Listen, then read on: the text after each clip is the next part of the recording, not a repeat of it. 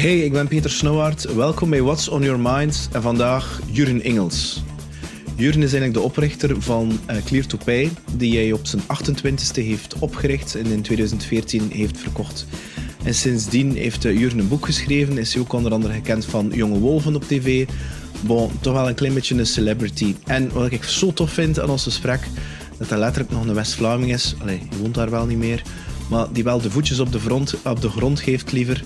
En hij deelt ook echt letterlijk al die lessen. En het is echt een pareltje geworden. Dus als je verwacht aan een of andere fancy-pansy narcistische ondernemer die zichzelf denkt dat de zon uit zijn gat schijnt, totaal niet zo. Integendeel.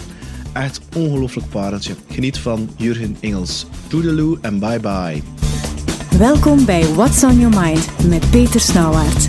Elke week vertelt een gast over zijn of haar verhaal. En dat verhaal kan jou inspireren om je leven in handen te nemen. En één ding moet ik je meegeven, Jurgen, wat ik heel tof vind om te zien, is dat er toch nog dat typische West-Vlaamse accentje zo ergens in Nederlands zit. Ik moet zeggen, dat is iets wat ik zelf een klein beetje mee gestruggeld heb, maar het moet wel zijn dat ik het wel heel charmant vind bij jou. Dus ik vind het wel cool. Ja, dat kun je niet wegsteken. Dat je van West-Vlaanderen zit, dat wil je ook niet wegsteken, by the way. Allee. Maar ik had het toch geprobeerd. Hè. Ik dacht dat dat een beetje dat moest zo. Van heel tijd in Brussel te werken, maar toch een klein beetje de taal op te keuzen. Maar toch, hè, de bedoeling van een taal is dat je elkaar verstaat. Ja, maar je kunt dat niet wegsteken. Je kunt dat eigenlijk niet wegsteken. Allee, je kunt je best doen, maar de typische West-Vlaamse klanken hadden niet... Nee. Mijn vrouw lacht daar ook altijd mee. Dus ja, kijk. Is het? Het is van Antwerpen, dus ze kan er ook zelf ze kan er zelf niks aan doen, maar alleen. Ja, maar bij mij is mijn vrouw van Gent, dus ze lacht er ook altijd mee, dus goed. En als ik dan probeer Gents te praten, dan klinkt het meer als een Antwerpenaar. Ja. Nu, een eerste vraag die ik direct had bij al de activiteiten, want ik ken je al een heel tijdje, wat kan je zelfs een paar keer tegenkomen, toen ik nog heel Christie werkte met Christophe, de spiegeleer. Ja. Hoe in godsnaam combineer je al die toestanden? En je hebt dan zo'n bepaalde dagen dat je zegt van ja, ik doe smartphone zo de maandag en de dinsdag. En dan de zaterdag ga ik met de kinderen naar mijn koffieshop in Roeselare. Hoe doe je dat? Of loopt dat bij jou allemaal door elkaar? Eigenlijk, ja, het loopt eigenlijk een beetje allemaal door elkaar. En er zijn twee dingen. Allee, ik ben nogal, het al gelezen in een boek ook, ik ben al voorstander van parallel werken. Ja. Ik vind, als je het ene doet, dat je het ene ding kunt leren, waardoor dat je dan dingen in het ander sneller kunt doen. Dus het gaat eigenlijk ook over een stuk ervaring dat je al hebt. En door het feit dat je die ervaring hebt, kun je dan sneller dingen doen, omdat je het al weet en al een keer gedaan hebt. En mensen kijken dan naar, die ervaring niet hebben, kijken dan naar en zeggen, hoe doet die dat? Maar dat is ook voor een stuk gebaseerd op het feit dat je, ja, doordat je 3-4 keer de dingen al gedaan hebt, de 5e keer dat je het doet, is het veel sneller, is het veel rapper. En daardoor kun je de tijd reduceren. Dus ik heb dat ook in dit boek aangegeven. Ja. Het leven van een ondernemer en het leven tout court. Want ik was ook over tijdreductie. Hoe kun je de dingen gewoon sneller en efficiënter doen? En ervaring speelt daar een grote rol in. En technologie natuurlijk ook. Met die twee componenten kun je de dingen gewoon sneller realiseren. Dus dat is het eerste. En het tweede, moet ik wel toegeven, het is wel wat veel geweest de laatste jaren. Het was ook niet echt mijn bedoeling. Maar ik vind dat gewoon ook tof. Dus de grootste uitdaging dat ik heb is gewoon om nee te zeggen. Dus ik ben nu beter in het nee leren zeggen. Van dat doe ik niet en dat doe ik niet en dat doe ik niet, maar ik heb er altijd wel wat moeite mee. Ik vind altijd dat de ding tof om te doen. Dus het is niet... Het is ook omdat ik dat gewoon plezant vind.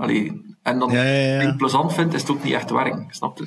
Ja, want in alle eerlijkheid, ik moet zeggen, het was Niels Janssens die me een boek gegeven heeft. Ik heb hem hier bij me. En ik moet zeggen, ik ben altijd een beetje heel... misschien is dat mijn West-Vlaams karakter, zo een klein beetje... Ja. Ik bedoel, had dat zo weer zo'n theoretische boek zijn met canvassen en theoriemodellen. Maar ik moet zeggen, ik was echt zodanig onder de indruk dat ik aan de stagiair in een team... ik zei, kijk, je wil e-sales worden, of misschien een ondernemer of in een start-up gaan werken. Ik weet niet wat je gaat doen als je studies afgerond zijn. Die boek moet je verplicht lezen tegen het einde van je stage, want de basis staat er eigenlijk in. En ik moet zeggen, er staan een aantal dingen in die me echt gechoqueerd hebben. In de zin, en dat ik je trouwens dankbaar voor ben. Er staat in, de tweede les... dat eigenlijk de ideale leeftijd om een onderneming te starten is 45. Toen ik in mijn eerste start-up werkte, was ik 25. En ja, dat was zo normaal. Ik bedoel, je zit jong, wild. Ik bedoel, relatie, ja goed. Je werkt keihard dag en nacht. En je gaf voor... Ik weet niet. Dat was gewoon fun voor de hele dag mee bezig te zijn. En ik ben 46 en ik heb gisteren mijn organisatie, mijn onderneming gestart. Door jou. Door dat te lezen, heb ik zoiets van... Fuck man, ik wist dat niet. Ik dacht van ja, goed, ja, weet je wel, die gasten boven de 40, die zijn zo gezapen en zo, wow, dat is voor de jonge gasten. Maar hoe komt hij dat daarin gestoten hebt? Was hij zelf op je 28e begonnen? Ja, wel, eigenlijk... je spreekt over onstuimig. Ik vergelijk dat soms met vrijen. Als je 28 zit, dan zijn je onstuimig en dan zijn je heel wild. En dat is ook wel tof. En niks verkeerd mee. Maar als je 50 zit, kun je ook nog goed vrijen, terwijl je het op je gemak doet en rustiger doet. En met de ervaring die je hebt, het iets anders aanpakt. En eigenlijk bij ondernemen is dat een beetje hetzelfde. In die zin dat als je aan 45 onderneemt en al wat watertjes doorzwom, en al het een en het ander meegemaakt, weet al van dat werkt niet. Je hebt ook weer die ervaring mee. En dus door het feit dat je die ervaring hebt, had ook fouten in mijn maand die je gemaakt hebt, had niet meer door de leercurves gaan. Er zit een logica in. Dus eigenlijk is het logisch. Dat is ook logisch trouwens als je naar de cijfers kijkt van Scandinavië, Zweden bijvoorbeeld, heeft heel veel second-generation entrepreneurs. En hoe komt dat? Ja, omdat ze daar Nokia gehad hebben en een aantal grote techspelers, dat dan die gasten op een bepaald ogenblik doorgegroeid zijn en dan gezegd hebben af 40, oké, nu ga ik het zelf doen. Maar door het feit dat ze die ervaring dan van in zo'n groot bedrijf te werken en het zelf doen, zijn ze veel succesvoller geworden. Dus dit heeft ook veel te maken met... Vooral dat ik een heel grote believer ben. De overheid zegt dat we moeten subsidies geven aan ondernemers enzovoort. En dat is allemaal juist. Maar ik ben een heel grote believer in het proberen te motiveren van mensen om als ze succesvol geweest zijn in een bepaalde sector, om dat nog een keer te doen in dezelfde sector.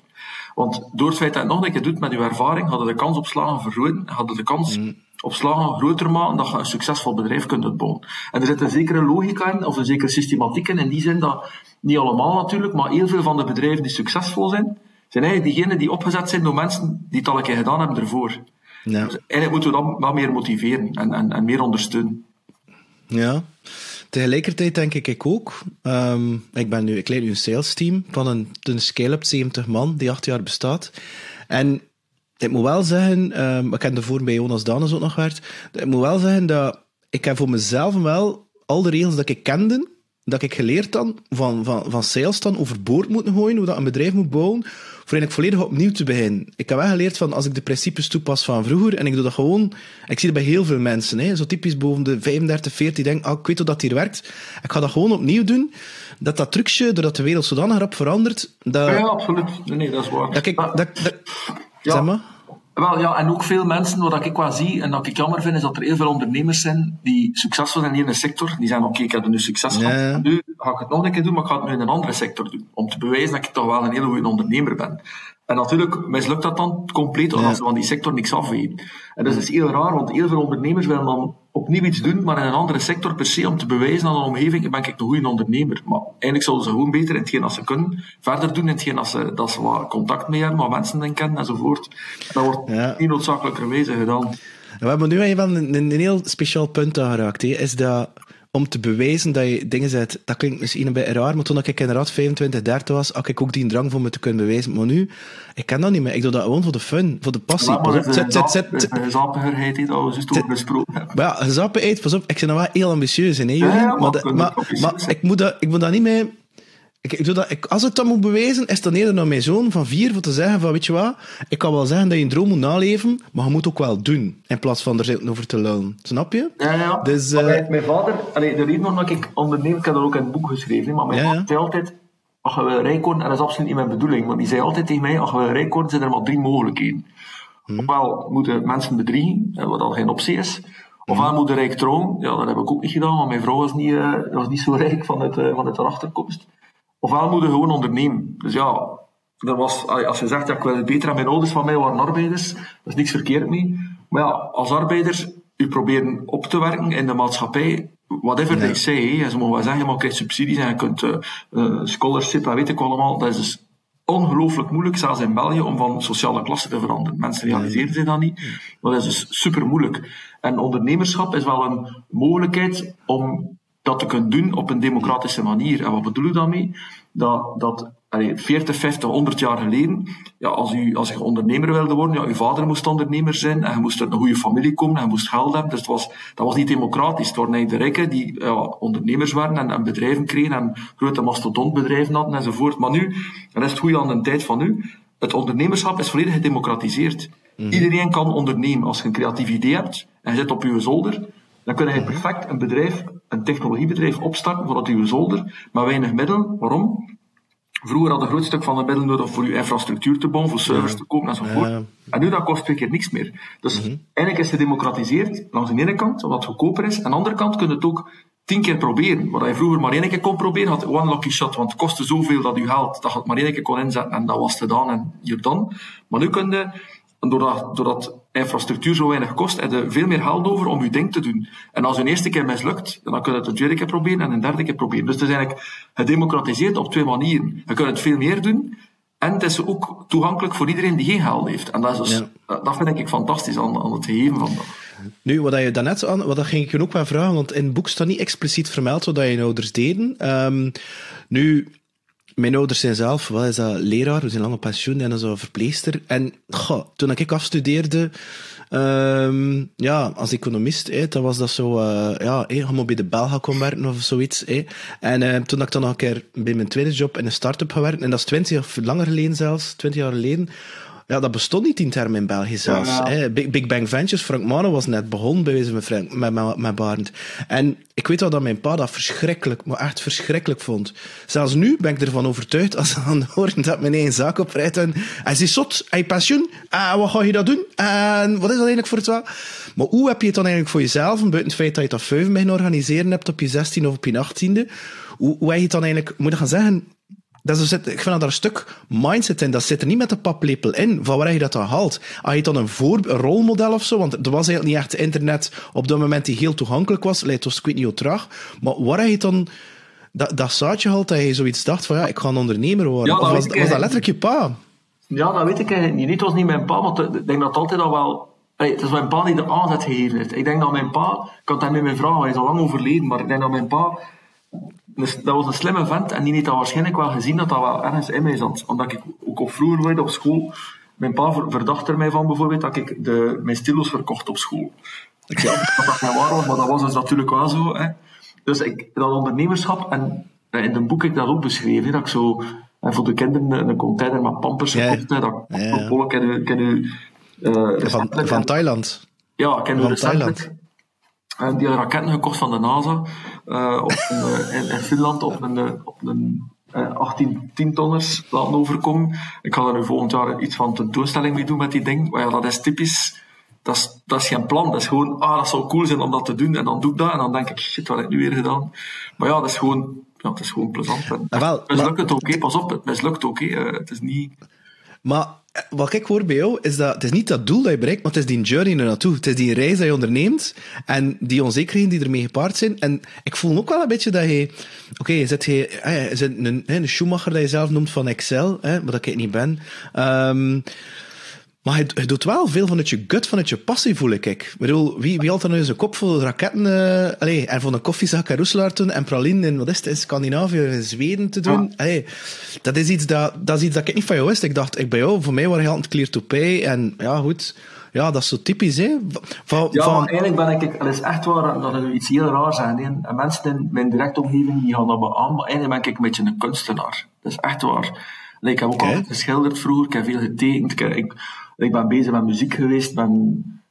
Muziek? Ben je de muzikant geweest? Nee, geen muzikant, maar wel bezig geweest met muziek. In die zin, teksten schrijven en gewoon ook dingen organiseren. Ik heb heel veel concerten georganiseerd en heel geïnteresseerd op klassieke concerten georganiseerd. Dus heel geïnteresseerd in muziek eigenlijk.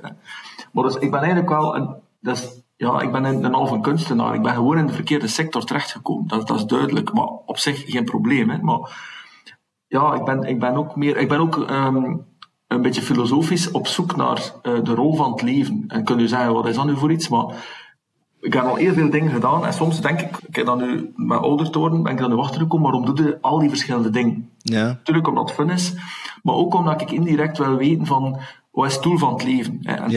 Wat is dat voor jou? Ik denk, het doel van het leven is simpel, zoveel mogelijk geld verdienen. Heel simplistisch, totaal verkeerd natuurlijk, maar... En dan zeg je, ondernemen, bedrijf, geld, great. En dan denkt je, en dan staat het daar, en dan denkt je van, is dat nu? Dan denkt je, ja nee, dat is totaal dat niet. Ik bedoel, of je nu meer geld hebt of minder geld, je moet natuurlijk wel wat geld hebben voor te leven, maar dat is niet. Dus dan zeg je, dat is niet, ik ga iets anders doen, weet je wat, ik ga een concert doen. Nee, dat is het ook niet. Misschien moeten we een boek schrijven. Dat is het ook niet. Dus ik ben misschien op zoek naar de rol van het leven. Ik ben ondertussen oud geworden door erin te zien dat er eigenlijk geen doel. Het doel is gewoon dat je in het leven leeft.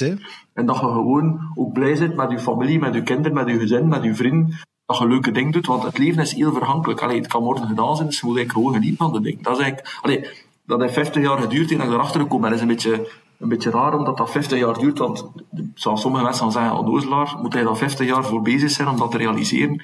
Maar bij mij is dat wel zo'n een journey geweest om dat te gaan realiseren. Ook al omdat ik effectief die achtergrond niet had. Je kunt daar nu opnieuw veel over zeggen, maar als je uit een rijker milieu komt, zie je de dingen op een andere manier dan als je uit een arbeidersgezin komt. Dat is gewoon zo. En als een arbeidersgezin, als je rondom je kijkt, en ik heb nooit niks tekort gehad, maar er was ook niks over, ja, dan denk je van, oké, als je een andere vriend ziet die dan wel die middelen hebben, die op reis gaan, dan denk je, dat wil ik ook. En om dat te kunnen bereiken, dan moet je geld verdienen. Dat is een totaal kortzichtig ding, maar eigenlijk, achteraf gezien, vanuit een arbeidersmilieu daar naar kijken, is dat ook wel enigszins logisch. Omdat je zegt, heb ik niet, hoe moet ik daar aan geraken, snap je? Maar op zich, ik ben wel akkoord dat het doel en de dingen dat je aan het doen bent, dat je in het moment moet leven. Dat doe ik wel. De mensen die mij ook... De mensen vragen dikwijls aan mij, wat kun jij eigenlijk? Wat zit jij goed in? En ik ben eigenlijk niet veel dingen goed. Ik heb ook geen probleem mee om dat toe te geven. Ik denk dat ik in 2 dingen goed ben. Dat is in cijfers. Ik ben echt goed in cijfers. Ik kan alle cijfers doen. Zo. Iemand die een presentatie heeft van cijfers, dat valt een fout in. Ik ga dat gegarandeerd zien. Dat zit in mijn... Ik zie dat gewoon. Ik weet niet of dat komt, maar ik zie dat. Dus daar ben ik heel goed in. En ik ben ook heel goed in, denk ik, in het motiveren van mensen. In de zin van, kom gasten, we gaan dat doen en let's go for it. En dan zo'n aantal mensen meesleuren om dat te doen. En hoe zotter het idee, hoe beter. Dus daar ben ik wel goed in. En het is de combinatie, denk ik, van die twee, die niet noodzakelijk dikwijls in één persoon zit. En meestal mensen die zo wat dromerig zijn en die zeggen, kom, we gaan ervoor gaan. Ja, dat zijn niet altijd degenen die wiskundig met cijfers goed bezig zijn. En bij mij is dat, om god weet welke reden, zit dat samen. En dat is ook een beetje, denk ik, het geluk gehad van mijn opleiding. Ik ben eerst gestart ingenieur 2 jaar. Ik heb dat niet graag gedaan. Ik heb dan Pol en Sok gaan doen. Ik heb dan de MBA gedaan. Dus ik heb zo wat het geluk gehad om zo wat te freewheelen. Maar dat ook mijn overtuiging is van dat je, whatever you do in het leven, hoe meer ervaring dat je hebt, hoe makkelijker en hoe beter dat is voor creativiteit en je mind te creëren. En dus je moet, een ingenieur zou eigenlijk ook moeten geschiedenis krijgen, vind ik. Omdat, kun je zeggen, wat heeft dan nu met ingenieur zijn te maken, geschiedenis? Maar het verleden goed begrijpt en een beter zicht op de toekomst. En dat is ook weer belangrijk om te weten, waar gaat de maatschappij naartoe? En zelfs als ingenieur is dat belangrijk. En dat wordt, denk ik, in het onderwijs vandaag veel te weinig gedaan. Er wordt echt in een hokje geduwd. Terwijl dat ze daar eigenlijk moeten mee stoppen, omdat vroeger was dat oké. Maar nu zijn al die disciplines door elkaar aan het vloeien, dat je eigenlijk bijna een allrounder moet zijn. Ja. Ik heb dus Pol en Sok gedaan en heel veel mensen in mijn tijd zijn Pol en Sok jong. Dat is voor de alternatieveling, de linkse, weet ik veel, maar je kunt daar niks mee doen ook. Je kunt daar niks mee doen. En vandaag, denk ik, is de relevantie van een studie Pol en Sok veel relevanter dan dat het 30 jaar geleden was. Waarom? Omdat je net in Pol en Sok een beetje van alles krijgt. Je krijgt wat recht, je krijgt wat economie, je krijgt wat filosofie, je krijgt wat geschiedenis. Maar het is juist het feit dat je al die dingen aanraakt, dat je in je mind, vind ik, denk ik, meer verbinding maakt en daardoor ook per definitie creatiever wordt. Ja. Bij mij, want ik vind dat een vreemd, ik moet echt zeggen dat ik echt blown away ben bij een antwoord. Ik had dat niet verwacht, met die doel en met die journey en destination, maar ik ben ook tot datzelfde gekomen. Ik dacht, de eerste exit, met die geld verdiend, tof, en het volgende, en wat dan ik in een volgende doen, volledig verkeerd mislukt. Maar ik heb de laatste maanden geleerd van, het waarschijnlijk wel zien passeren, want ik heb gezien dat ik op Facebook geluid heb. Doordat ik ben ook muzikant, dat zit er gewoon in. Ik ben verzot van rockgitaren en ik ben daar heel passioneel mee bezig. En ik heb dat lange tijd, net als Michel de Koster, zo aan de kant geduwd. Zo van, ik wil daar niet mengen met business. Totdat Frank Manen zei, maar moet dat, weet je wat, dat is cool, jongen, dat is echt cool. En wat ik nu doe, is gewoon muziek spelen, en ik toon dat dan ook, maar door creatief bezig te zijn met die muziek, verhoog mijn creativiteit op andere dingen. Dat ik dan bijvoorbeeld in de business sta, nu ben ik bezig met een boek aan het schrijven, dat ik dan denk van wat komt dat hier nu? En ik moet zeggen, als ze mij dat vragen, ook die jonge gasten, wat moet ik opletten? Te vragen creativiteit voor bepaalde puzzelstukken op te lossen, klantencases, hoe ga je dingen gaan aanpakken? Nu, ik wil een keer terugkeren naar dat parallelisme. Dat was ook zo'n inzicht dat ik, want ik ben inderdaad zo één sector IT, software en alleen maar dat. Waar je dat idee haalt van dat parallelisme? Ja, het is geen idee, het is meer een levensfilosofie. Het is iets dat ik al altijd gedaan heb, altijd Ik weet nog, toen dat mijn broer het TEW gedaan, ik was toen bezig met de ingenieur, ik zat in het weekend zijn boeken te lezen. Ik vond dat interessant. Okay. Mijn vader zei tegen mij, hij doet niks anders te doen dan de boek van je broer te lezen. Dus ik heb dat altijd al wat gehad. Gewoon interesse in andere dingen. En ik ben ook heel nieuwsgierig. Ik wil gewoon ook snappen wat dingen zijn waar ze zijn. En ja, ik denk, het is niet een idee, het is meer een ding geweest dan dat ik dat effectief ook doe. Ik ben ook bestuurder in de VZ2 en in het ziekenhuis gegeven. En dat mensen zeggen, waarom doe je dat? Maar dan denk ik van, ja, maar ik leer daar dingen uit, dat ik dan in andere dingen kan toepassen en gebruiken. En door het feit dat je het daar ziet, je ziet eigenlijk best practices, want je ziet daar een best practice en je zegt, dat is interessant, dat zou ik daar kunnen gebruiken in die sector. En op die manier, als ik 5 jaar parallel werk, en we studeren samen af, ik werk parallel, hij werkt serieel, ja, dan gaat hij misschien wel vooruit gaan. Maar ik ga zoveel meer ervaring opdoen dat hij mij nooit meer gaat kunnen inhalen. En wat grappig is dat mensen verwarren soms kennis en kunde met intelligentie. En als je meer ervaring hebt, door het feit dat je parallel gewerkt hebt, heb je dingen al een keer gedaan, heb je meer dingen gedaan, dan kijken mensen 5 jaar later naar u en zeggen ze, amai, dat is toch wel een hele slim. Maar je bent niet slimmer, maar je hebt gewoon meer ervaring. Maar door het feit dat je gepercipeerd wordt als slimmer, gaat ook in je carrière gewoon sneller vooruit gaan. Ja. En dat is een voorsprong die je, als je serieel werd, gaat er al nooit meer in, al nooit. Dus je zult altijd achterlopen. En als je parallel werd, gaat je altijd voorlopen op je leeftijd, zo gezegd.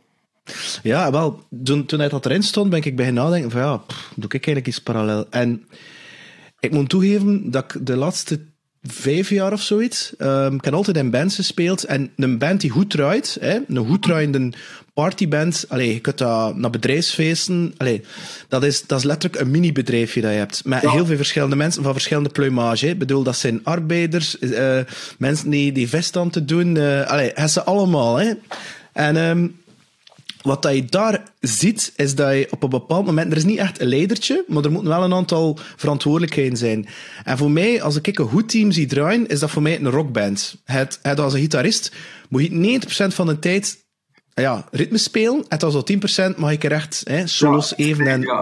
Het is freewheel. En voor de rest moet je wel je muil houden. Maar je moet wel weten van wanneer wat je moet doen en dergelijke meer. En ik vind de principes van een rockband vind ik heel toepasselijk op een goed team. In plaats van de command en control. Want anders worden die mensen betaald voor hun hersenen te gebruiken. En zo die kijken er toch naartoe. Nu, ik heb 4 vragen voor je. Maar goed. Hoe moest jij nu Clear to Pay? Mag ik terugkeren naar dat? Clear to Pay nu starten? Wat zijn nu? 50? Ja, juist 50 geworden. Proficiat. Merci. Dat is een schoon getal, hè. Zo kan je terug te kijken en zo en vooruit te kijken. Ik zat al liever... maar anyway, niks aan te doen. Ja, ik vind dat interessant. Wat is het verschil voor jou tussen 50 en 40? Ja, ik denk zo 50. Ik heb zoiets van 50, jongen. Dat is toch wel... Ik doe me altijd denken aan mijn grootvader. Toen dat hij 50 was, vond ik dan echt een oude vent. En dat was ook zo, de leeftijd, die zat toen in de zetel, als ik kijk naar de koers, dat kan ik me nog goed herinneren. En hij was toen denk ik 3, 4, 55, mijn grootvader. Ja, dat leek mij oud, heel oud. En dan denk ik van, shit, ik ben nu zelf 50, ben ik ook zo oud. En ik ben wel oud, fysiek ouder, maar ik ben nog half zot, hè. Mijn grootvader was zo, het is misschien dat beeld zo, dat was een toffe vent ook, maar die was inderdaad oud aan 50. En dan denk ik van, aan 50 is je leven voorbij, terwijl dat niet waar is. Maar ergens in de bottom of your mind zit er dan toch wel... Maar ja, 50 is het nieuwe 30, dat schijnt. Dus ja, ik vind dat ook, ja. Bij mensen nog 4 jaar. Nu, ik vind dat interessant dat je zegt 50. Moest je nu terugkeren met de DeLorean van Back to the Future, want ik ken die film natuurlijk. En hij ontmoette Jurgen van 18. Wat zou je hem geven als advies? Van 18 zou ik... Juist voordat hij gaat bij studeren, hè? Ja, ik had eigenlijk graag geschiedenis gestudeerd. Dus als ik nu moet teruggaan, zou ik dat waarschijnlijk wel doen. Maar dat was toen ook wat moeilijker. Geschiedenis was in die tijd ook nog... Geschiedenis, wat kun je daar niet mee doen? En mijn vader zei ook tegen mij van, geschiedenis, misschien moet je toch iets meer de wiskundige toer opgaan, want daar zit er goed in. En achteraf gezien had ik dat misschien toch beter niet gedaan. Ik had dat beter geschiedenis gedaan. Maar bon, dus ik had waarschijnlijk dat gedaan. En de latere tip, denk ik, wat ik aan mijzelf zou geven, is dat het superbelangrijk is met wie dat je in zee gaat. Want dan heb ik geleerd in al die jaren dat de mensen zijn niet altijd eerlijk. Mensen zijn rare wezens, vind ik. En als er veel geld op tafel komt, ik heb dat ook meegemaakt, al een paar keer zo, dan doen mensen heel rare dingen. Totaal niet rationeel. Dat je denkt van, maar ook chockerende dingen. Dat je denkt van, meent hij dat nu? En dus mensen zijn dan op dat moment, hebben geen enkele ethiek meer. Dat is dus precies wat er een knop in een kop afgezet wordt, van ethische knop wordt afgezet als er geld op tafel komt. En dat ik mij altijd, ik vind dat altijd heel raar. Ik ben altijd van gechoqueerd geweest. Dus het is superbelangrijk met wie dat je zee gaat, met wie dat je zaken doet. Ik kan... Dus hij zei nu nummer 95, Frank Mane was nummer 4 of nummer 5. En heeft iets gelijkaardigs gezegd. Ik zeg, ja, maar hoe selecteer je dan goede mensen? En hij zei tegen mij, zegt hij, ja, ik heb met een partner voor een fonds samengewerkt. En ik wist, mijn gut feeling, mijn intuïtie zei, ja, maar ja, mijn verstand zei, ik heb dringend iemand nodig, het gaat wel lukken. Ik kan beter naar mijn intuïtie geluisterd. Hoe bepaal hij nu, van al de ervaring dat je hebt, voor te weten van, dat is hier een pipo, of dat is van die kerel of vrouw, hè, die kan ik vertrouwen. Ja, ik ben daar eigenlijk wel veel beter in geworden. En dat is een stuk met de jaren. Nee. Ik heb zo'n bullshit radar, zo. Denk ik. Eigen boot ergens. En het hebt ook veel mensen die proberen zo, ja, een wagon aan uw locomotief dan. Ja, en dat is oké, op zich is oké. Maar als er dan een locomotief doorgaat en de wagon trekt tegen, ja, dan is het helemaal niet oké. Je hebt ook... Dus het is ook een stuk trial and error. Hè. Maar ja, hoe doe je dat dan? Doe je dat in je boek zelf, over de hiring dan, zeg je van ja, ik ga heel diep, ik ga dan cv's, ik ga die vragen stellen en het doel van het leven en al. Maar voor zo iemand die mee samenwerkt, zo, pak zo een CEO. Maar dat weet je rap. Ik vind dat... Ik voel dat heel snel. Je voelt dat heel snel, ja. Ja, en ik zie dat ook in de feitelijkheid. Hè. Ja, ik bedoel, je moet niet kijken naar wat mensen zeggen, maar wat mensen doen. Je hebt heel veel mensen die het ongelooflijk goed kunnen uitleggen. En als je naar de feiten kijkt, dan zegt je, maar je kunt hier allemaal uitleggen, maar... Dus en wat zijn er zo van die feiten? Zijn dat dan bijvoorbeeld... Dat is iets dat ik kan niet zeggen mee struggle, maar... Soms heb ik zo mensen die het op papier heel goed kunnen uitleggen. Op papier ziet het er wel zaf uit. En toch voel je, er klopt er iets niet. En je hebt dan andere mensen die zo... Gisteren zo gehad, ik kon niet veel details even, die kwam solliciteren. En hij was zo bezig, ja, dat en dat, ja, zo'n directorrol. En ik denk, ja. En op een bepaald moment begint hij zo... Het klinkt misschien stom, maar ik volg sinds het 18e het boeddhisme. Ik ken dan met Thailand, dat er overstroming wist gaan meehelpen. En toen wist ik zo van... Er was zoiets in mij, die klikte zo van... That's our guy. Daar gaan we mee verder gaan. Hoe doe je dat dan, die feiten? Hoe kijk je dat dan naartoe? Is dat dan iemand... Ik denk dat je vragen bij stelt. Als ze zo zeggen, ik heb dat en dat gedaan, dan zeg je... Ik ben nogal voorstander van concretisme. Zo van, ja, maar... Dat is duidelijk, ja. Wat heb jij dan gedaan? En bij die meeting betrokken bent, ik heb die deal gedaan. Oké, wat heb je dan concreet gedaan? Wat heb je concreet gedaan? Zeg mij gewoon van A tot Z wat jij gedaan hebt. Wat heb je gedaan, welke documenten heb je gemaakt, welke juridische dingen heb je besproken, welke deals, hoe heb je dat in elkaar gestoken. En dan valt heel dikwijls... mijn ervaring is een beetje ook, als je mensen ook concretiseert, dat dikwijls mensen daardoor door de mand vallen, of dat ze daar moeilijk mee hebben. En heel veel bedrijven ook, dat zie ik ook in jonge bedrijven en in groeibedrijven, dat die eigenlijk geen KPI's hebben. Oké. Ze hebben zowel technisch ergens, ze zweven maar ergens, maar heel concreet van, kijk, beste vriend, jij werkt voor mij of je werkt in het bedrijf. Dat wordt er concreet binnen 3 maanden, binnen 6 maanden, binnen 9 maanden van u verwacht. Dat moet hij doen. Heel concreet. Dat is dan een cijfer target? Dat kan een cijfer target zijn, maar dat kan ook iets niet gelinkt zijn als cijfers. Het kan zijn, je moet zoveel dit doen, of je moet dat doen, of je moet dat realiseren, of whatever. Hè. Maar heel concreet, een soort van KPI's. En in heel veel bedrijven... vooral uit de HR-functie vind ik dat de HR dikwijls kijkt naar een periode en dan zegt, je hebt het goed gedaan, maar hoe dat ze dat meten, dat is totaal subjectief. Ik heb dat zelf meegemaakt, dat er dan bonus moet uitgekeerd worden. Je zit dan in een bedrijf waar er 2000 man werkt, je moet bonus uitkeren. Aan het middelmanagement, of aan management onder het middelmanagement. Ja, sorry, maar de helft kende daar niet van. En dan is het echt letterlijk heel dikwijls van, dat vind ik een sympathieke. Die krijgt dan een bonus. Dat is gewoon zo. En dat is eigenlijk totaal ridicuul. Maar waarom? Omdat de HR niet noodzakelijk over een document beschikt in het begin van het jaar van, beste vriend, dat moet hij nu doen. En ze hebben maar een document, maar dat document is zodanig fluffy en zodanig je mocht niemand vermoorden in het bedrijf. Ik overdrijf nu, maar dat is al zo een target. Zo. Je moet hoe gaat je dat meten? Je kunt dat niet meten.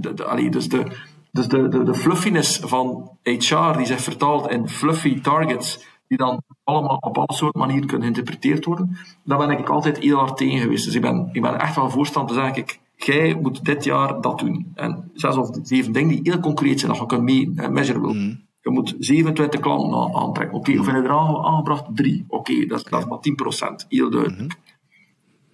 Nu, ik vind dat interessant wat Jan had over die targets zetten. Ik kan nu misschien het wat chockerend zeggen, maar je gaat dat niet chockerend vinden. Maar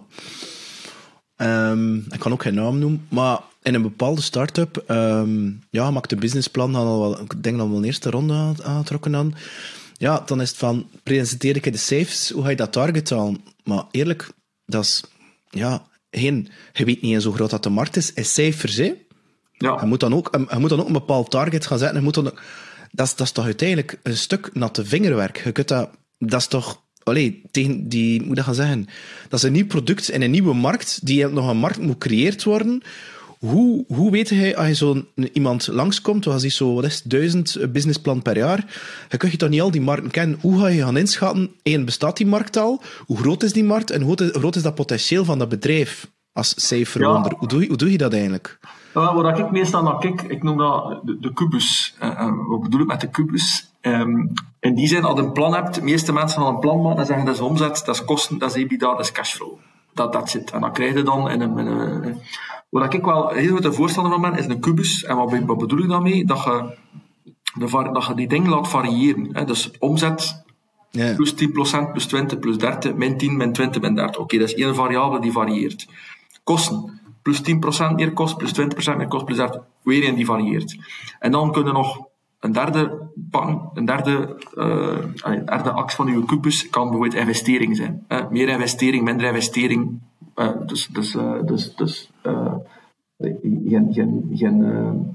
Geen capex, geen opex, maar capex.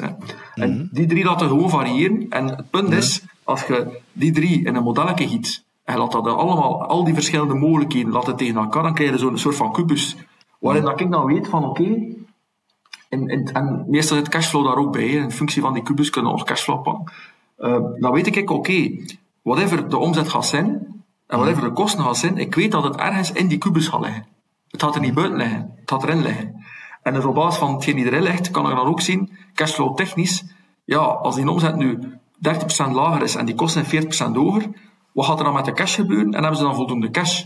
En dus ik kijk veel meer naar de relatieve verhouding binnen die kubus. En zo'n kubusmaan dat is niet zoveel werk. Hè? Mensen denken, een kubusmaan is maar je kunt dat iteratief doen. Dus je kunt dat gewoon laten lopen en dan al de boundaries vinden. Van plus 50%, min 30% in kosten. Of 50% meer in kosten, 30% minder in omzet. Wat betekent dat op cashflow? En dan kun je op die manier zo die kubus in elkaar steken. Dus dat is wel iets waar ik veel mee bezig ben. En is dat, als dat ondernemers die voor in de eerste ronde naar je komen, of voor de tweede ronde, whatever, is dat dan iets dat je van hen, als ze effectief al met zo'n systeem afkomen, ik noem dat scenario planning, gaan afkomen, is dat iets dat sowieso dat ze dan een paar stappen voor je hebben tegenover jou? Want de meeste maken een soort best en worst case, dat ik weet. De meeste hebben dat niet. Niet zo'n kubus. Ze hebben wel een worst case en een best case, maar dat zijn niet alle scenario's die ertussen zitten. Want in feite, door het feit dat ik dat als een kubus bereken, er is niks dat je niet hebt, snapte? Als iemand zegt, maar stel een keer dit, en dan zeg je gewoon boef, hup, voilà, dat is dan cashflow zoveel, EBITDA zoveel. Stel een keer dat, hup, boef. Dus ze kunnen het heel snel aanpassen en bijna on the spot. En heel weinig bedrijven of bedrijfsleiders doen dat. Ze werken wel met een worst case en best case, maar dat zit. Dus, en dan heel vaak ook, wat er heel vaak in België ook zie, is dat het begrip cashflow. Cashflow, dat totaal verkeerd berekend wordt. Meestal zijn ze EBITDA plus afschrijving of zoiets, maar dat is het niet. Ik bedoel, je moet je werkkapitaal berekenen enzovoort. En dat wordt 9 keer op 10 als ik een cashflow statement krijg, naar een Amerikaans model, in België is dat verkeerd. Hebben ze het ding vergeten. Ze hebben het ding vergeten, zijn werkkapitaal vergeten, zijn accounts receivable gaat omhoog, zijn daar geen rekening mee houden, een voorraad gaat stijgen, als de omzet stijgt, zal er geen rekening mee, al zo van die dingen. Het zit vol, dikwijls, niet vol, maar het zit dikwijls heel veel fouten in. Dus, Nu, wat ik niet wist, is dat je zit een oprichter van Clear to Pay, of een van de oprichters. Was je dan van de start Want je hebt dan later Michel Akkermans aangetrokken als CEO, of was dat van het begin al? Dat weet ik niet heel zeker. Nee, ik had eigenlijk het idee. Dus ik ben eigenlijk met het idee, ik heb het idee uitgewerkt van oké, dat is clear to pay, dat willen we doen, dus clearing gaan doen en betalingssysteem verbeteren. En dan heb ik een drietal mensen gehad. Ik was toen 28 jaar. Ik had geen ervaring in de banksector, want ik had wel ervaring in private equity, maar niet in de banksector. Ik kende relatief weinig van software op dat moment.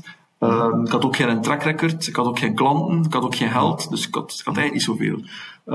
Want ik had wel het idee, en dan hebben we een patentapplicatie geschreven, en dan is Visa erop afgekomen. En dan dacht ik, dan moet ik wel een CEO hebben met wat meer grijs haar, want ik alleen naar de banken toe kwam. Maar je hebt nu wel zelf grijs haar, ik heb geen haar meer, maar je ego, je zei dat aan 20, dat is nog een beetje, bijna de 30, dat is nog Sturm und Drang, nu heb je ego serieus onder controle. En je hebt dan nooit zo'n moment gehad van, maar ik wil dat staan, dat is mijn idee, ik wil hier CEO gaan spelen, dat zie ik wel heel vaak. Achteraf gezien, in alle eerlijkheid, had ik dat zeker kunnen doen. Het is niet dat ik dat niet kon. Hè. Ik denk zelfs dat ik kon. In de feiten, als je dan kijkt naar Clear to Pay, ik was geen CEO, ik was gedelegeerd bestuurder / CFO, soms een keer COO, maar eigenlijk heb ik operationeel heel veel van dat bedrijf gerund. De teams aangestuurd. Dus het was niet dat ik zo in een hoekje zat. Dus ik was wel op papier geen CEO, maar in de feitelijkheid deed ik wel veel werk. Die een CEO zou doen, of een CEO zou doen, of whatever. Dat maakt nu niet uit. Maar op dat moment was het ook wel zo, heel conservatieve sector, de banksector.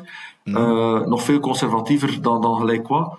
Oude man die zaken doen met mensen dat ze kennen en een andere oude man. En ik was geen oude man, dus ik was zo'n beetje al bekeken in het begin van wat een raar is dat. Dus dat is ook wel een goede keuze geweest, want Michel had ook wel ervaring en zo. Dus op zich, niks verkeerd. Alleen, was het zo van, je zit geen CEO. Ik heb daar nooit niet echt veel last van. Trouwens, ik ben in de meeste van de bedrijven ben ik geen CEO. Ja, dat weet ik, ja. En de reden daarvan is dat als je CEO bent, dan mogen je niet parallel werken. Want dan kan je raad van bestuur aan het zeggen tegen je van, je moet je focussen op je bedrijf en je moet dat niet doen en dat niet doen. Terwijl als je founder bent, of je bent CFO, of je bent whatever, dat is niemand, als je dan zegt, maar ik ben bestuurder in 2 andere bedrijven en ben daar nog vrijwilligerswerk en ik heb daar een vriend met zijn ander bedrijf. Niemand kraait daarover, niemand vindt dat een probleem. Dus vandaar dat ik ook nooit geen CEO ben, omdat ik kijk daar gewoon naartoe als aandeelhouder. Voor mij is het aandeelhouderschap veel belangrijker dan de titel van CEO. Ik doe een keer les. Ja. Wel, daarmee gekoppeld. Wat is dan hetgene die... Hij is een heel passionele mens, we hebben het er al heel kort over gehad. Wat is dan hetgene die... Hij dan gezegd het doel van het leven. Wat is dan voor jou zo hetgene dat je nu echt... dat vuur waar je uit je bed springt, 's ochtends... of kruipt, en dat je zo verder doet, is dat dan de excitement van een nieuw bedrijf te kunnen optekenen, een exit te kunnen maken, of gewoon het opstaan? Wat is dan het specifieke dat je dan laat doen? Wat is niet echt een manager dat je zelf omschrijft? Wat is dan dat voor jou dit echt hem doet? Ik denk dat gewoon hetgeen dat iets dat in je kop zit, dat je dat zit in. Oké. En dan, dat zit in je hoofd en dan, je kunt er dan niet van slapen 's nachts. Je denkt eraan, je zit in de auto eraan te denken. Dat zit in je kop, dat moet er dan bij mij uit. Dat moet uit mijn hoofd in die zin. En de enige manier om dat uit mijn hoofd te krijgen, is dat gewoon te doen. Snap je? En dat is ook wel het verschil. Er zijn heel veel vrienden ook van mij die zeggen, ik heb een fantastisch idee. En die hebben dan een businessplan uitgewerkt en zo. En dan zeg ik, go for it. En zeg nee, go for it, dat ga ik niet doen. Oei. Nee, mijn job verliezen en oei, mijn vrouw en oei, mijn vrienden en oei, mijn aanzien. En ik heb wel een belangrijke job in mijn bedrijf. En ik van, who cares? Ik bedoel, als dat hetgeen is die in je hoofd zit, dan ga je dat doen. En dat is eigenlijk, denk ik, het verschil met mij. Het zijn 2 verschillen. 1, dat er veel in mijn hoofd zit, helaas. En 2, dat ik het ook wel doe. Ik zeg wat ik doe en ik doe wat ik zeg. En er zijn heel veel mensen die veel dingen zeggen, maar niet doen. Bijvoorbeeld met die raketten ook. Ik zeg, ik ga raketten, we gaan daar gewoon een tentoonstelling mee doen. De normale mensen zouden denken, dan Hoezelaar, raketten gaan kopen van de NASA in Finland, en dat op trucks zetten, import in België, al het gezeik. Ze zullen er zelfs niet aan beginnen. Ik doe dat dan, ik vind dat dan cool. Nu, ego. Ik kan me wel best inbeelden dat op een bepaald moment, ik weet niet, je begint succes te hebben, je zit uiteindelijk met bijna een kleine 2000 employees. Je moet je toch op een bepaald moment wel de man gevoeld hebben, of heb je dat nooit had? Nee, eigenlijk niet. moet wel zeggen, je hebt wel een ego. Iedereen heeft een ego. Hè. En dat chargeert ook wel als hij in de krant staat met een artikel en zo. En die moeder belt je, tof. Ja, daar moet je niet flauw over doen. Maar at the end of the day... Ja... Eigenlijk weet ik niet of ik denk wel dat ik een ego heb, maar het is wel onder controle. In die zin, ik leid daar nu niet wakker van. En ik ben ook wel ouder te worden, trek ik mij dan minder van aan, wat dat de mensen denken. Dat is het. Mensen dan zeggen, een tof of hij zegt geen tof, ik ga daar niet minder van slapen. Dat trek ik mij minder van aan. Maar het is wel zo dat ik wel zie dat sommige ondernemers hebben wel een zodanig groot ego, dat ego het bedrijf in de weg zit. En dat is wel een gevaarlijke situatie. Ik zie dat toch heel veel. De meeste CEO's... je moet ook een beetje narcistisch zijn om CEO te zijn, vind ik. Is dat zo? Ik denk dat wel. Je moet een beetje je eigen... Ja, want anders gaat je dat niet doen, denk ik. Anders zijn er zo... Dus je moet ook wel, omdat je, als je CEO bent, we zijn wel degene die uiteindelijk de eindbeslissing neemt. En sowieso. Met andere ego's rond de tafel, die allemaal vinden dat ze belangrijk zijn. En een salesgast vindt dat hij van zijn eigen dat hij belangrijk is. En een CEO vindt dat hij belangrijk is. Dus je moet wel een hebben die zegt, ja, maar je moet hier allemaal belangrijk zijn. Ik ben de belangrijkste en go away, bij wijze van spreken. Dus, maar ja, het enige moment dat ik zo wat last had van mijn ego, is op een bepaald moment, dat je zo... Ik was founder, oprichter, met die idee afgekomen, en dan komt er een andere CEO en andere mensen er rond. En dan het plotseling, als het succesvol begint te worden, is het iedereen zijn succes. Snap je? Iedereen zegt, ik ben wel founder, en ben ik wel mee betrokken, en mee betrokken hier en mee betrokken daar. Terwijl ze er eigenlijk niet bij betrokken waren. En dan op een bepaald moment heb ik wel gezegd tegen bepaalde mensen in mijn omgeving van, nu moet je stoppen, want je bent geen oprichter. Of je zit, dat is je rol, oké, fine, maar je zit geen oprichter. En dat is heel raar. Ik ben één keer in een meeting geweest, in Amsterdam, waar ik dus in de zaal zat en dat er een gast was, dat ik van Aard nog Pluim kende, maar die betrokken was met een dochter van ons. En die zei, ik ben eigenlijk betrokken geweest bij het oprichtersteam van Peer2Pay. Ik kende die gast van Aard nog Pluim. En dus had ik ook wel geleerd dat als het failure is, schuift iedereen de shit naar u. Ja. Zo snel als dat maar kan. En als het succesvol is, heeft iedereen het gedaan. En dat moet je wel een beetje bewaken. Ik vind, als je de oprichter bent en je het idee had, heb je gewoon recht om te zeggen, ik ben de oprichter, ik heb het idee gehad. Punt. Daar moet je niet over discussiëren. Als je er niet bij betrokken geweest bent, moet je niet de ambitie geven om in de krant te gaan zeggen, ben ik mede-oprichter of ben ik whatever of wat, als dat zo niet is. En sommige mensen hebben daar wel problemen mee. Dus that's life.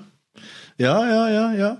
En oké, ik ga je toch niet vragen dat je niet gewoon checkt, want dat is redelijk duidelijk natuurlijk. Nu, goed. Eigenlijk moet je dat vragen aan mijn vrienden of aan mijn vrouw, of zo. Want mijn vrouw zou mij wel een stamp geven, moest dat zo niet zijn, dat weet ik zeker. Ja, maar je voelt wel dat Nu, pas op, ik kan dat wel gehad. Op een bepaald moment denk je wel, alles wat ik aanraak, turns in gold. En ook omdat je een omgeving dat continu bevestigt, eerlijk gezegd. Ik heb al genoeg fouten gemaakt. Je hebt misschien gelezen, ook in mijn boek van mijn chocolade en Zweden. Nee. Ik heb al een paar doefen tegen mijn hoofd gehad, dat ik weet van, het is de... Wel, ik moet eerlijk zeggen dat toen ik bij een start-up op mijn 36e ging, en dat was toen, omdat dan van de jaren ervoor was dat dan hetgeen dat ik ook kende, wat dat mee samenwerkte, dat was toen een heel succesvol start-up. En ik had die blind vertrouwd. En dat was ook een vriend. En nog altijd eigenlijk. Hè. En ik kan niet echt due diligence dan, had dat hier een markt voor zijn. Je weet over wat het gaat, maar dat product was niet te verkopen. Maar echt niet te verkopen. Toen werd het kantoor in de US geopend en dergelijke meer. En binnen 2 jaar heb ik gezegd van, ik stop ermee. Ik heb er een paar verkocht. En dan de beste is, zoveel jaar later komt dan terug, Peter, moet ik babbelen? Dat was niet voor jou. Hè. Je hebt gedaan wat je kon, maar het spel was niet te verkopen. Er werd een exit gemaakt. Het is nu dat klein productje dat je nooit kunt gebruiken hebt. Maar er was eigenlijk, je kon het niet verkopen. Maar voor mij was dat persoonlijk mijn grootste, ik kan niet zeggen failure, maar ik heb dat heel lang van afgezien, omdat dat heel pijnlijk deed voor mijn ego. Maar het was mijn beste les dat ik ooit had in nederigheid. En sindsdien, ik kijk dat niet meer. Zo van, ik ben ook wel heel bewust. Ik heb al heel veel geluk gehad. Ik heb dat beschrijf het ook in een boek, dat ondernemerschap ook wel... voor mij is dat 40 tot 50% geluk. Zoveel? Ja, want in 2008 bijvoorbeeld, financiële crisis, zijn wij bijna failliet geweest met Peer2Pay. Ja, dat heeft niets gescheeld. En dan had de crisis nog 3 maanden langer moeten duren, dan waren wij failliet gegaan, want ja, wij moesten loon betalen, de liquiditeit zat vast in het banksysteem, dus we hadden maar goede klanten, de software werkte goed, maar ze konden gewoon niet betalen, omdat het geld toen vast zat. Had dat dan moeten gebeuren? En iedereen die gezegd heeft, een ander daar, die Engels, die een groot bedrijf had, is failliet gegaan. Dus de keerzijde van succes en failure bij ondernemerschap ligt heel dicht bij elkaar, vind ik. En wat ging je toch gedaan hebben? Moest dat niet gelukt zijn in 2008? Ging je toch een nieuw bedrijf starten? Ja, ik terug in de privé gaan werken. En ik denk, op zich, dat is ook wel iets dat ik aan vrienden zeg. Die zeggen, ja, maar ondernemen, kan ik dat niet doen, want de risico's zijn te groot. Maar ik zeg, ja, tegen van, zelfs als het dan niet lukt. Stel, je doet dit en het lukt niet. Je moet natuurlijk zorgen dat je niet de rest van je leven daarvoor moet afbetalen. Dat is een andere discussie. Maar stel dat je het geprobeerd hebt, je hebt alles gedaan wat je kon en het is niet gelukt, ja, dan is het geen schande. Want waarom niet? Je hebt dingen geleerd die je dan in je nieuwe job bij je privé, in de privésector terug gaat werken. Dat soort mensen die ervaring hebben van een start-up opgezet te hebben en mislukt te zijn, die hebben eruit geleerd. En grote bedrijven zijn vandaag op zoek naar zo'n mensen. Ik werkte in de bank. Is dat zo? Ja, ik denk dat wel. Is dat zo? Jawel. 20 jaar geleden, ik werkte in de bank. Ik was ondernemer binnen de bank. Ik was naar raar, nee. Iedereen kijkt naar mij. En wat is dat? Dat ik niet in de pas liep. Maar vandaag zie je eigenlijk dat bedrijven, grote bedrijven, als ze willen overleven naar de toekomst, dat ze net zo'n mensen gaan nodig hebben in het bedrijf. Die creatief zijn, die de boel op zijn kop durven zetten, die alles in vraag durven stellen, die durven zeggen, waarom doen we dat hier al zo? En niet omdat een baas zegt, ja, maar we doen hier al 20 jaar zo, en we gaan dat nog zo blijven doen, want ik de baas ben en het zo zegt. Nee. Dat soort van mensen hebben nodig in bedrijven. En bedrijven zijn vandaag veel meer op zoek naar entrepreneurial mensen die een stuk entrepreneurial zijn, dan puur degene die gewoon in de mars lopen en alles voorkomen en nakomen. Ik weet het wel, Jurgen, maar ik heb jaren bij IBM gewerkt. En voor het extreem ander te maken van een start-up. En kan je wel verzekeren, ik liep daar ook serieus uit de pas. En ik heb ook wel geleerd dat ik bepaalde dingen moest geregeld krijgen. Maar, geef me toch maar het bedrijf van 70 man. Dat ik letterlijk als... je moet dat gaan zeggen. Je moet daar ook wel... Het is zelfs zo, als er dan iemand afkomt van een corporate die dat 10, 15 jaar gezeten heeft, ga ik die wel extra heel hard op het vuur gaan leggen. En die gaat sowieso al bij mij 5 stappen... gaat hem een keer moeten bewijzen, omdat ik zoiets zeg, maar je weet hoe dat is voor zo'n systeem te zetten. En ik ben daar wel heel voorzichtig mee worden met dat soort maar typen. Ik ben al akkoord, maar ik denk ook als je 10 jaar in een grote corporate gewerkt hebt, dan is het ook het risico dat je een beetje besmet bent. Want, ja, het is dat. Ik heb dat in de bank ook gezien. Als je op een bepaald niveau zit in een bank, ja, dan de mensen... ik noem dat de salonpolitiek. Je wordt zo in een salon gedropt en je moet gaan eten en je moet allemaal toffe dingen en je gewoon kostuum en je leert... Maar eigenlijk in C is dat niet... de trill daarvan, dat zijn de rabeu. En je hebt mensen die dan zeggen, ja, die ze daar inwentelen en zeggen, ik voel mij daar goed bij. Ik voelde mij daar niet zo goed bij, want ik was toen nog jong. En ik had het gevoel dat mijn carrière zit erop hier. Ik zit hier op een bepaald niveau. Ik kan er wel wat stijgen. Maar dat is dan misschien directiecomité. En dat is... Als je van mensen, denk ik, de droom of de ambitie wegpakt om dingen te doen, en fnuikt dat, ja, dan doe je de creativiteit en doe je ook de inspanning en doe je het feit dat je om 7 uur de zaterdagmorgen wil opstaan en dat je aan je start-up wil werken. Ja, dat moet je wel hebben, denk ik. Ja, vandaar. Ik doe nu eigenlijk 2 jobs. Door die corona, iedereen, corona, maar ik doe er 2. En ik werk dag en nacht. Ik vind dat de max gewoon. Nu, wat je dan nu zelf net een belangrijk woord gezegd. Wat is een hele grote crazy droom? Maar maak het wel een die nog niet realistisch is. Raketten importeren, dat is nu nog... of ik ga spreken naar Las Vegas voor 100.000 ondernemers, dat zie ik je nog allemaal wel doen. Of zelfs een Netflix-serie, dat zie ik je allemaal nog wel doen. Maar wat is er... Heb je zo nog echt zo'n heel grote droom? Dat je denkt zo... Een droom, maar ik zou eigenlijk een keer... Moest dat nu kunnen, maar ik mag dat niet van mijn vrouw, want ze heeft gezegd, als je dat doet, dan scheid ik van u, dus dat is heel duidelijk. Maar ik zou eigenlijk graag in de politiek gaan. Niet als politieker, om zo politiek te doen, maar gewoon om dingen te doen bewegen en gewoon te zeggen, België staat hier en ik ga mij inzetten om een aantal dingen te doen om dat land hiervoor te tellen. Dat zou ik graag nog doen. Omdat ik echt overtuigd ben dat dat kan. En ik weet wel, ondernemers die in de politiek gaan, altijd failure, maar het moet niet noodzakelijk front-end politieker zijn. Je kunt perfect kabinetchef worden, of je kunt, weet ik veel, staatssecretaris van digitalisering worden, of whatever. Of iets anders, hè. Of ondernemerschap, staatssecretaris van ondernemerschap, dat zou nog cool zijn om zo te zeggen. Gasten. Omdat ik ook denk, en dat is echt waar, hè, dat is misschien nog belangrijk om aan te geven, in 2014 heb ik Leertoepij verkocht. Hè. En ik heb ongelooflijk veel mensen gehad die zeiden, ja, tof. En ik heb ook heel veel mensen gehad die zeiden, ja, het wel wat geluk had. Het geluk had. En waarschijnlijk was dat ook, dat is ook zo. Hè. Maar dan dacht ik in mijn eigen, is dat nu eigenlijk zo? Heb ik nu geluk gehad? Is dat nu een lucky shot geweest? Is dat nu een idee had en een bedrijf had gelukt en een lucky shot? Is dat zo? En dan dacht ik van ja, ik denk dat niet. Want ik denk dat er een stramien is, dat je volgens een bepaald stramien bedrijven kunt versneld naar succes halen. Dat is het uitgangspunt. En dat uitgangspunt heeft te maken met het feit dat je tijdreductie doet, dat je ervaring hebt, dat je bepaalde tools gebruikt, dat je een filosofie gebruikt, een beetje wat ik beschrijf, kort in die boek, maar dan iets meer praktischer nog. En eigenlijk hebben we dan gezegd, laten we dat een keer proberen. Laten we een keer een aantal bedrijfjes in België, die klein zijn, gewoon op een of andere manier financieren, zo goed en zo kwaad dat we kunnen. De een wat meer dan een ander. We hebben dat dan gedaan bij Cardsquare en dan bij Newtek hebben we dan ook gedaan. We hebben dat bij Deliveract geholpen. Ja, fantastisch, wat is er nu gebeurd? 65 miljoen. Silverfin is dan een andere, Bright Analytics, Google.io. Dus we hebben een tiental bedrijfjes zo geholpen. En het kan natuurlijk perfect zijn dat we de juiste gekozen hebben. Maar ik denk echt dat die bedrijven, uiteraard ook management van die bedrijven en het team en zo zijn heel goed, maar door het feit dat we daar zijdelings bij betrokken zijn en dan helpen en ze gezond boerenverstand meegeven, denk ik dat dat een bewijs is dat die bedrijven sneller groeien. Als je gewoon kijkt, kijk naar Cardsquare, kijk naar Silverfin, kijk naar Deliveract nu, kijk naar Newtek, kijk naar Materialize. Die bedrijven doen het gewoon een pak beter, punt. En dus ik vind eigenlijk dat vanuit de overheid en vanuit wij als maatschappij, dat we eigenlijk zo moeten zeggen van kijk, al die ervaring dat we hebben, moeten we niet verloren laten gaan, laat ons dat bundelen en laat ons die ervaring meegeven aan niet alle bedrijven, want dat gaat niet, want die alle bedrijven gaan succesvol zijn, maar aan diegenen dat we denken, die kunnen grote megacorporate worden in België, laat ons daar effort in steken en laat ons die omkaderen. Vanuit de overheid, en dat zou ik graag doen. Ik doe dat nu wel privé, ik doe dat, maar ja, met de privémiddelen en de privé-tijd dat ik heb, dan doe dat met het team en met het fonds, is dat tof. Maar eigenlijk zou dat op nationale schaal moeten doen, vind ik. Dat we in de Roeselare zeker, hè? Ja. Nee, ik ben van Roeselare, maar wonen we in Sint-Katlijne-Waver.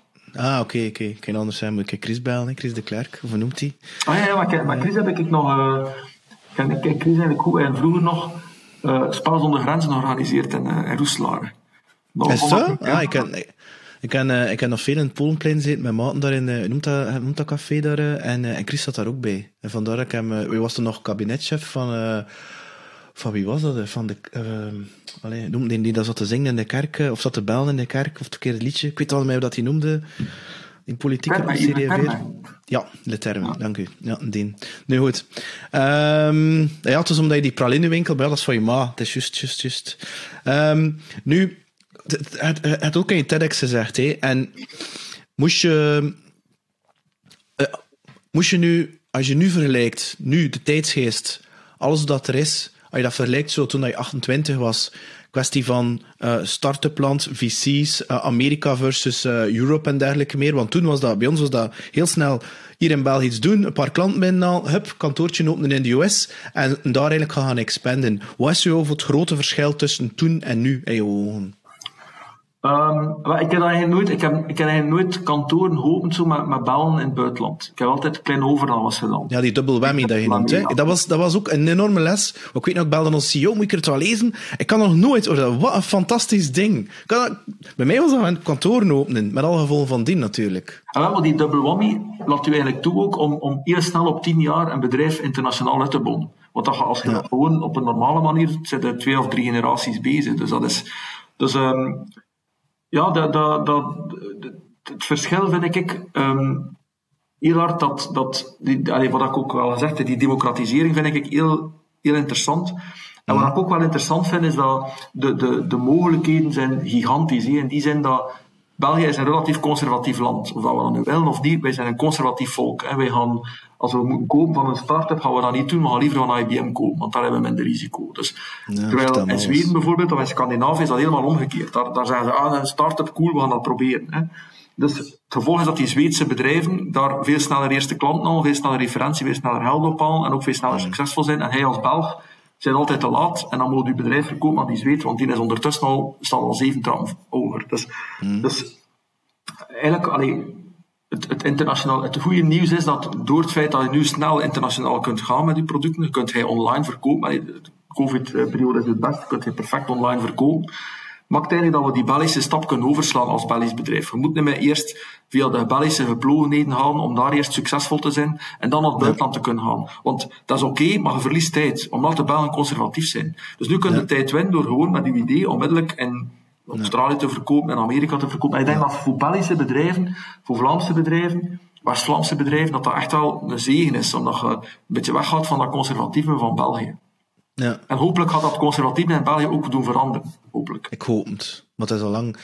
Het is al veranderd, hè. Nu, ja, het is absoluut. Het is zeker veranderd. Nu moest je door heel die coronabazaar-toestand, zijn er dan dingen dat je anders gaat doen, of dat je bedrijven aanraadt om anders te doen? Zo inzichten dat je denkt, goed. Ik heb eigenlijk al... Ik moet mij eigenlijk inhouden om iets nieuws te doen, maar ik ga dat nu niet doen. Maar ik heb al gedacht van... Ik heb eigenlijk een idee, wat ik denk dat echt wel zou werken. In die zin dat als je kijkt naar bedrijven, al die kantoren, de manier van werken zal sowieso anders zijn. Hè. Gaan er nog kantoren nodig zijn? Absoluut. Hè. Gaan ze in dezelfde spirit zijn? Dat denk ik niet. En wat ik denk is dat bedrijven gaan zeggen, kijk, je werkt een stuk thuis, maar je werkt ook een stuk samen. Ja. Maar dat samenwerken gaat anders zijn dan dat we nu samenwerken in een kantoor. Dat gaat meer zijn dat we gaan samenwerken om bijvoorbeeld 3 dagen iets samen te doen, een retreat of whatever. En in die retreat gaan we dan het businessplan bespreken, gaan we de issues bespreken, gaan we whatever. Maar we gaan dat doen in een zeer interessante omgeving. We gaan dat dus niet doen op een kantoor, we gaan dat doen bijvoorbeeld in een hoeve, een hotelhoeve, in een wijngaard, in de camp, ik zeg maar iets. En dan gaat er 3 dagen daar zitten, gaat daar ook overnacht gaan, gaat de bonding maken van uw team, gaat daar ook werken natuurlijk. Ja. Maar het gaat in een sfeer zijn die totaal anders is dan de sfeer van vandaag. Dus wat ik aan dacht van, zou dat nu niet cool zijn, dat je bijvoorbeeld in Antwerpen, Gent, Brussel, dat je 3 van die hoeves, hotels, whatever, dat je echt wel de faciliteiten, dat je een keuken hebt, dat je een kok kunt laten komen, die kan koken s'avonds voor de 20 man, dat je een goede fles wijn kunt drinken, want er een wijnkelder is, waar je ook activiteiten kunt doen buiten en zo. Maar alles op één plaats, en dat je naartoe kunt gaan en dat dan kunt verhuren aan bedrijven. En dat zou ik nog doen. Ja, ik vind dat wel een heel interessant idee, omdat ik ken niks tegen remote working en al van die bazaar, maar misschien is dat omdat ik wat ouder ben of zo, maar moest de stagiair, of een van de stagiairs, niet op kantoor geweest zijn, regelmatig, en moest ik die niet bezig gezien hebben, fysiek, hoe dat ze bepaalde dingen aanpakt, of ze werkte zelfs in een ander team, zou die nu geen contract gekregen hebben voor sales te worden. Ja. Moest dat allemaal remote zijn.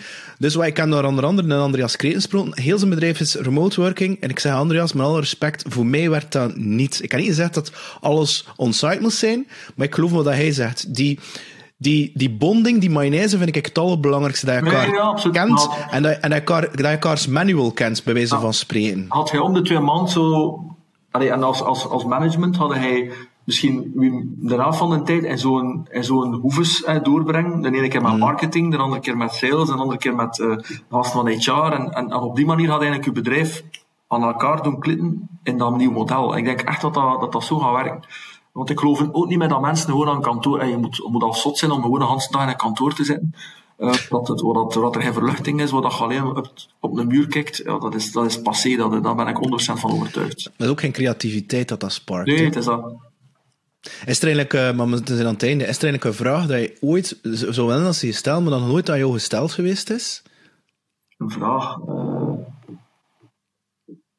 Ja, ik heb al veel vragen gekregen, maar een vraag die aan mij zou moeten gesteld worden. Nee, moet. Niet direct, nee. Nee, het zijn veel vragen. Sommige mensen vragen aan mij af van een auto rijden, maar ik ben totaal niet geïnteresseerd in auto's. Dus ik heb zo'n een BMW waar ik al 10 jaar mee rondcross. Ik heb ook een andere gekocht omdat ik met de vorige niet meer in Antwerpen binnen mocht, omdat hij te vervuild was aan het schijnt. Dus I couldn't care less. Dus ja, ik heb nog een vraag voor jou. Een heel belangrijke essentie van dit gesprek, Jurgen. Je bent een rockliefhebber, hè? Ja. Wie is een van je favoriete bands? Ja, het is geen rock. Het is eigenlijk geen rock. Het is, een van mijn favoriete bands is... het is eigenlijk geen band, het is Frank Boeien. Serieus? Ja. En in een boek staat, ik draag een rock-t-shirt. Ik dacht, ja, dat had hier Armeen of AC/DC of Metallica. Ja, dat vind ik ook wel interessant, hè. Pas op. Frank Boeint dan nou? Ja, ik ben, ik apprecieer zijn lyrieke teksten, dat kan ik wel appreciëren. Allee, jong, dat heb ik nooit van jou verwacht. Ja. En ik weet het, ik ben ook een enorme Frank Boeint fan. Begon dan met Zwart-Wit en Kroonburgpark, maar en Stil in je hart en al. Is er zo een periode, zo'n nummer dat je echt zo... Dat vind ik nu echt... Ja, kun je van een nummer kennen? Vaderland, dat vind ik wel interessant. Hans, die CD eigenlijk is interessant. Dus je moet zeker een keer naar luisteren. Van welke periode is dat? Hij is toen naar, ik denk een jaar of 10, 15 geleden. Hij is op een bepaald moment naar Darwin geweest in Australië. Hij is daar, denk ik, 6 maanden in Thailand geweest. En daar heeft hij dan een album geschreven. En die muziek is echt wel cool. En ik vind dat interessant. Dus, vind je dat niet jammer dat je zo zelf geen gitaar of piano speelt? Ja, eigenlijk wel. Maar ik heb nooit de kans gehad van thuis uit, waren mijn ouders niet echt muzikaal. Ook weer een piano thuis hebben in een arbeidersgezin is niet altijd evident. Ik weet wel, maar is hij 50? Ik ben nu van mijn 12 gitarist, dus ik ben 46. Maar ik ken sinds juist voor corona ik leren piano spelen. En ik doe dat nu virtueel, hè. En dat gaat veel beter. Dus ik krijg achteraf, de camera staat op het keyboard, ik zie de piano, die kerel hoort van, hoe moet ik die akkoord nemen? En dan stuurt hij me de video door, want ik vraag voor op te nemen, dus dat ik dan nog een keer moet zeggen, ja, hoe zat dat nummer in elkaar? In plaats van mijn partituren op te zoeken, omdat ik zoiets heb van, ja, weet je, ik wil dat direct kunnen zien. Maar natuurlijk, het muzikale zit wel, de muzikale techniciteit van noten leren en zo zit wel in je ergens, want als je gitarist bent, moet ook wel noten kunnen. En dat is... Ja, maar toch, ik bedoel, ik ken nu voor mijn verjaardag, ik hier nu het staat hier voor me zo'n keyboard, MIDI-controller kring met muziekkansen erin van mijn vrouw.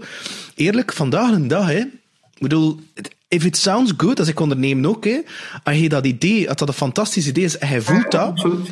Maar dat is ook ja, ik denk dat muziek is voor mij wiskunde. Dat is heel raar, maar ik zie maar dat is wiskunde. Ja, dus vandaar dat ik ook wel heel hard geïnteresseerd ben in muziek. Omdat ik dat... Maar ik ben niet muzikaal, ik heb geen muzikale opleiding gehad. Maar ik kan wel... Ik voel wel de... Ja, ik vind dat wiskunde. Dat is heel raar. Maar weet je waarom dat wiskunde is? Waarom dat is? Nee, dat weet ik. Maar ik weet wel dat de verhouding... de relatieve verhouding van noten ten het is hij ritme natuurlijk, die verdeeld is over 4/8 of whatever, of 3. 3 of 4, dat komt eigenlijk al op neer. En je noten inderdaad, als je pakt dat je een do-akkoord hebt, is dat uitgesteld, de basis, de grote, dus een C major, is een do, een mi en een sol. En dat is de 1, de 3 en de 5. En dan kan je gaan zeggen, moet een 7 hebben, dat is 1, 3, 5, 7, dan krijg je een C7. En zo kun je daarmee gaan spelen. En dat is eigenlijk de basics van het. Wel, ondanks het feit dat ik niet muzikaal ben, heb ik toch wel het gevoel dat dat inderdaad wiskunde is. Dus vandaar dat ik ook wel... Ja, maar dat is het effectief. En toch, tegelijkertijd, zijn er geen regels. Maar ik speelde van de week een nummer van Coldplay en ik dacht, zo raar. En ik zei, hoe is het er aan het act? Gewoon spelen. En de echte pro's doen het soms ook zo. Hè. We hebben zo'n les gehad van... Ja, dat is creativiteit. Dat is ook creativiteit. En diegene die onder andere voor Kate Ryan en voor, wat is dat er allemaal, Estelle Lassou geschreven heeft. Ik volgde les bij hem toen ik bij IBM werd in Brussel. En die zei, ja, ik pak gewoon... Soms is dat letterlijk theorie, wiskunde. En soms is het gewoon, dat is een toffe klank. Of dat is gewoon, ik zet mijn vingers en dat is het. Dus... Jullie zijn soms... Ja, het is dat. Kijk, we zijn 2 minuten over tijd. Heel erg bedankt alleszins. En heel veel succes. Peter hier. Dankjewel voor het luisteren naar opnieuw een boeiende aflevering van What's on Your Mind van een boeiende gast. Laat me vooral weten wat je ervan vindt. En subscribe via piercegrow.com. Dankjewel. Bye.